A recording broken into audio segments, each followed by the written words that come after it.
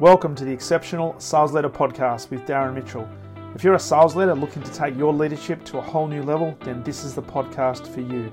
We'll be exploring tips, techniques, and strategies to help you take your leadership to the exceptional level and allow you to enjoy more money, more meaning, and better sales results. G'day and welcome back to the Exceptional Sales Leader Podcast. Darren Mitchell on this Friday, the 17th of September 2021. Trust wherever you are in the world, you've had a phenomenal week of sales and your leadership has gone to an entirely new level. And if you haven't taken advantage of the opportunities in front of you, at least you've started to plant some seeds for those opportunities that should you continue to nurture those and water those, they'll start to bear fruit over the next 3 to 6 months. So that is my wish for you. And in the process, hopefully you can elevate your leadership to the exceptional sales leader level in the process as well. So this episode today, it's back off the back of a podcast I recorded a couple of days ago. And this was the podcast I talked about attitude and the power of attitude. And out walking this morning, I was listening to a phenomenal podcast by Kerwin Ray, and he was interviewing a guy called Dr. Adam Fraser. And they were talking about high performance, but more to do with the thinking and the attitude behind high performance and what separates the exceptional performers, the high performers, I guess the elite in any endeavor, whether it be sport, business, the arts, and in some cases the military. What separates the elite performers that are able to do and perform at an elite level over and over and over again and deliver consistent results? And a lot of it had to do with attitude, and a lot of it had to do with thinking. So in today's episode, I wanted to explore this a little bit, but ask you a question off the top, and that is, are you aware of your own thinking? Now, it might sound like a really obvious question, because you might be sitting there thinking, of course, Darren, what a stupid question. Of course I know what I'm aware of in terms of my thinking is. Well, do you actually ever stop to think about, okay, in this particular moment, what is it that I'm thinking? And is my thinking right now helping me, or is my thinking right now hindering me? Because here's the thing, if you watch most people, and if you look at most people today, they are going through life almost unconsciously. And I mentioned this on a podcast last week, that a lot of people live their lives through, some would say quite desperation, but that's a line from a play, I think, somewhere, or some line, some philosophers years ago. But most people go through life unconsciously, not really thinking about what they're doing, they just do it. And if you just have to look at, when we could go back to the office, people tend to get on the same bus or the same train or the same tram, or get in the same car and drive the same way. So they go through the motions and not necessarily think consciously about what they are doing. And it does beg the question, what must be going on in their minds when they're doing this? And I suspect the answer to that question is probably not a lot. Now, I can't remember who it was, but I think it was, it might have been, I'm not sure it was Dale Carnegie or, no, it was Earl Nightingale. Earl Nightingale recorded a series of audios, I think back in the 1950s, and one of them was called The Strangest Secret. And a core element of The Strangest Secret was all about the thinking that we actually have on a daily basis. And an essential core of his thesis was that most people don't consciously think. They just allow thoughts to come into their head. They don't necessarily capture them, and they allow those thoughts to escape straight away. So just think about your own day, your average day.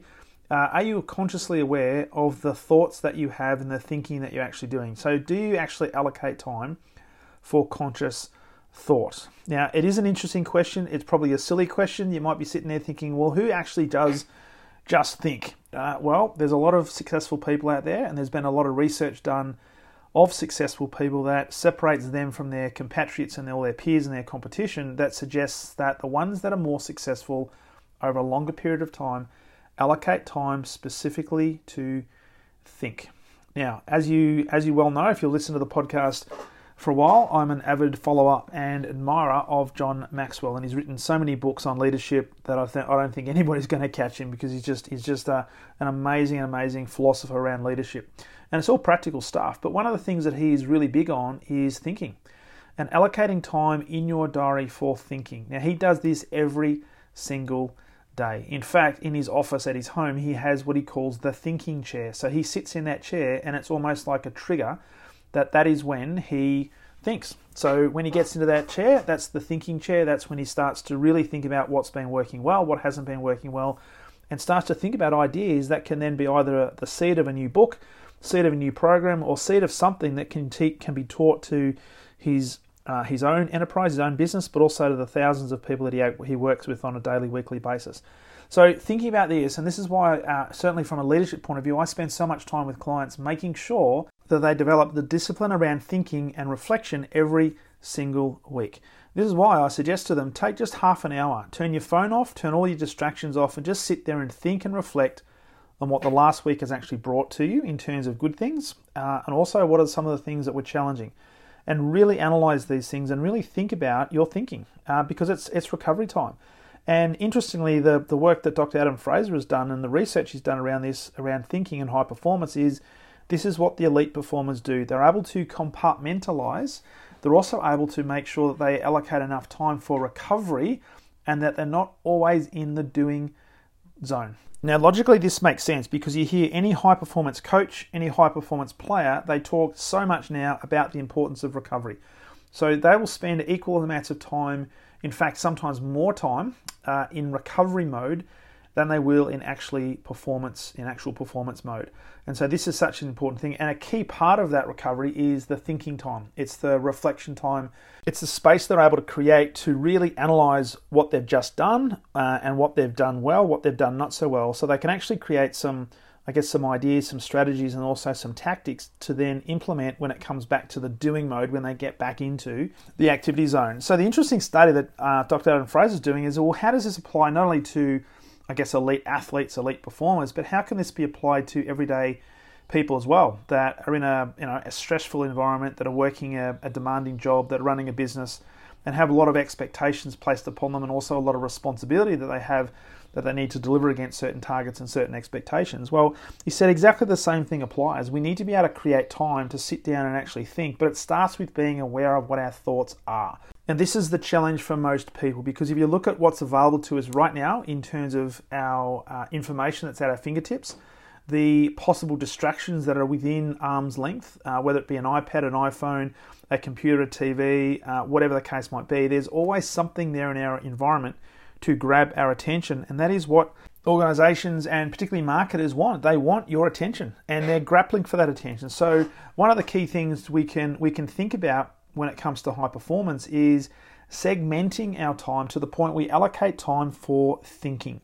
Now, that was one key thing that Dr. Adam Fraser was talking about today, is just making sure that you've allocated time, and this is why a half an hour per week as a minimum is a prerequisite for high performance, to actually sit down and do that thinking.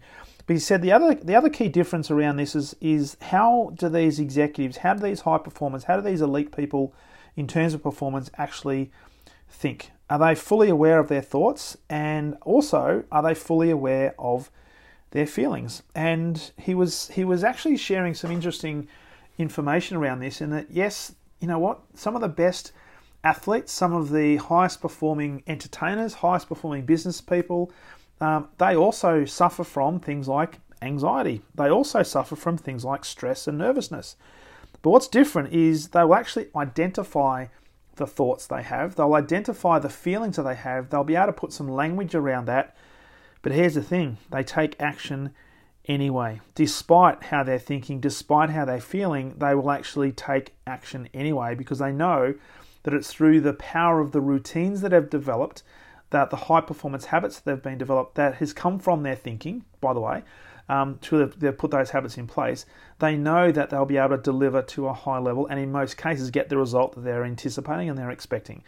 And she had a really interesting story about a particular person he was working with, and she is sounded like a bit of a daredevil, but she does acrobatics in high in the air. So there's a lot of danger associated with the work that she actually does and the performances she does. But he was having a conversation with her and trying to get inside her mind in terms of what are the thoughts that she has and what are the feelings that she has. And what was intriguing was that she's been able to not only identify the thoughts, and she said that I suffer from nervousness, I suffer from anxiety, I always think about the things that could go wrong. But what's interesting is I've given it a name, and the way she does this is she says, oh, that's just Kevin talking.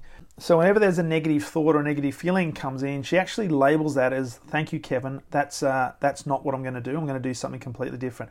So this is what the intriguing part is. She's recognizing Kevin. She's been able to label that She's not dispelling it, so it's not some woo-woo positive thinking sort of stuff. I'm just going to ignore the negative thoughts and do it anyway because we're gonna get a positive outcome. It's actually being realistic with, you know what, I'm going to have some feelings of trepidation, of some anxiety, but that's not me. That is somebody in my head that is trying to keep me safe, because that's what our brains are designed to do. They try to keep us safe because we're always in survival mode. They're not necessarily there to enable us or incentivize us to get outside of our comfort zone and do things that potentially are going to put ourselves in danger. And so by being able to give a name to this person and say, well, this is just one thought and this is one person having this thought, but I don't have to buy into this. I'm going to do this anyway. And you might have heard the term, I'm going to feel the fear, I'm going to do it anyway, because I know that the work I've done and the process I've put in place, the habits that I've developed and the outcome I want to drive towards is going to be good for me and good for the greater good. So I'm going to do this anyway. And so this is how she actually manages to stay on top of her game and still be able to perform despite the level of nervousness that she might be feeling. Because a lot of people will say, well, I just want to wait for the time that I feel confident, or I just want to wait until all the ducks are lined up so I can actually be guaranteed that success will be a known outcome of this particular conversation or this particular pitch or this particular activity, whatever the case might be. What Dr. Adam Fraser is saying is, you know what, we're all having thoughts. And some of those thoughts are not necessarily going to be negative thoughts, but you have to label it anyway and say, you know what, that's just Kevin talking, right? I don't have to buy into what Kevin's talking. But what I can do is I can use it as an opportunity to embrace what's in front of me and to perform, not use it as an excuse to not perform or to step back. And when you analyze high performers and elite performers, this is exactly what they do. Even SAS soldiers feel a level of fear. What they've been able to do, though, is been able to control their thinking and use it as fuel for them to really enhance their performance. The other thing that was really interesting about this as well is that the work that Carol Dweck has done in relation to the fixed versus the growth mindset is most people with a fixed mindset start to think about the things that will go wrong and the things that can't work, and often it enables us to play smaller and certainly not necessarily be as creative or as innovative or as be a bigger action taker as possible. And logically, it stands to reason that people with a growth mindset tend to think that it's more there's more opportunities, there's more levels of optimism, there's more possibilities. Obstacles just become a stepping stone to our ultimate aim, etc., etc. But he said sometimes the thinking can actually enable us to be frozen in fear. And so he said, well, if you've got a fixed mindset, how is it that you can actually get out of a fixed mindset? Well, in order to get out of a fixed mindset, you really have to have a growth mindset. Also, a lot of people will tell you, but he said, what if you can't see there's any opportunity to get out of this? Well, first of all, you've got to be able to label it. And this could well be the Kevin conversation you're having with yourself as well. And it's not necessarily looking at, okay, what is the ultimate outcome I'm looking for that will enable me to get out of this mire, get out of this mess?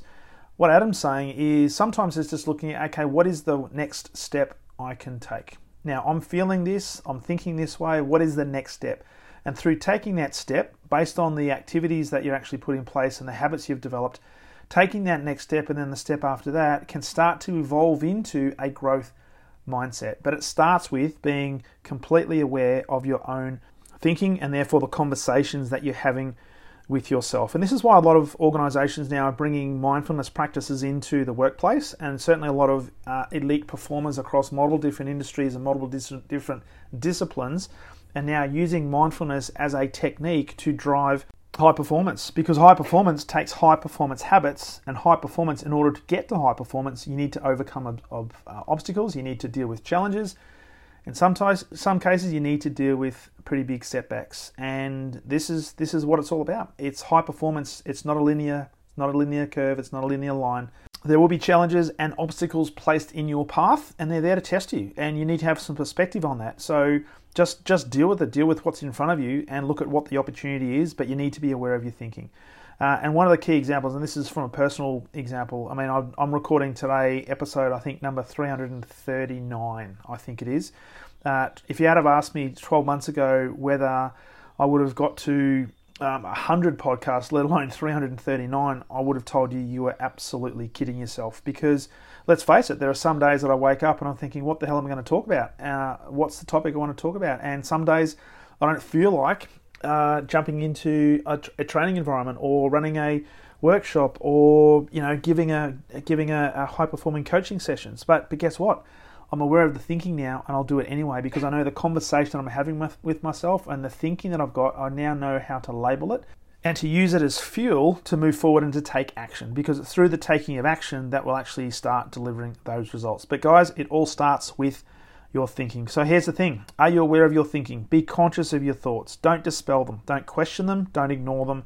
Use them. Use them as fuel to drive yourself to even higher levels of performance. Build some even better high performance habits around those, and be amazed at what actually happens in terms of results that are going to start to roll in. And also think about the example that you're setting for people around you, because as we always say, your team are watching your every move. So key message today, guys, is are you aware of your thinking? And if you're not, how about you allocate some time over the weekend to really sit down without any distractions whatsoever and just spend some time thinking, right? And just let thoughts come into your head and acknowledge them.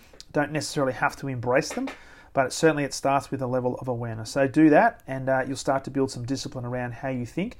And when you're more conscious around what your thinking is, you can now think about, okay, is this thought helping me or is it hindering me? And therefore you can make some conscious choices as to what you do next. So I trust that message helps as we wrap up the week of 17th of September 2021.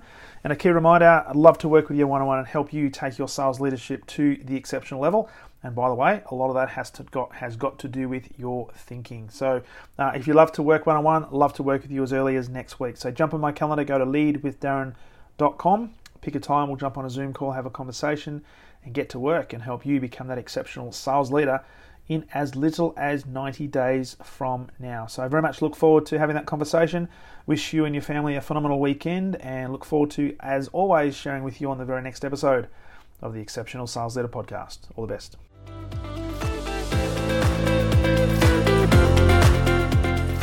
Thank you for listening to the Exceptional Sales Leader Podcast. I trust the information in this episode has been helpful in your journey towards becoming exceptional. And remember, please take the time to rate the show, subscribe to the show so other people can find it. But also, if I can help you, jump on my calendar, go to leadwithdarren.com, and let's have a conversation about how I can help you along your journey to being exceptional.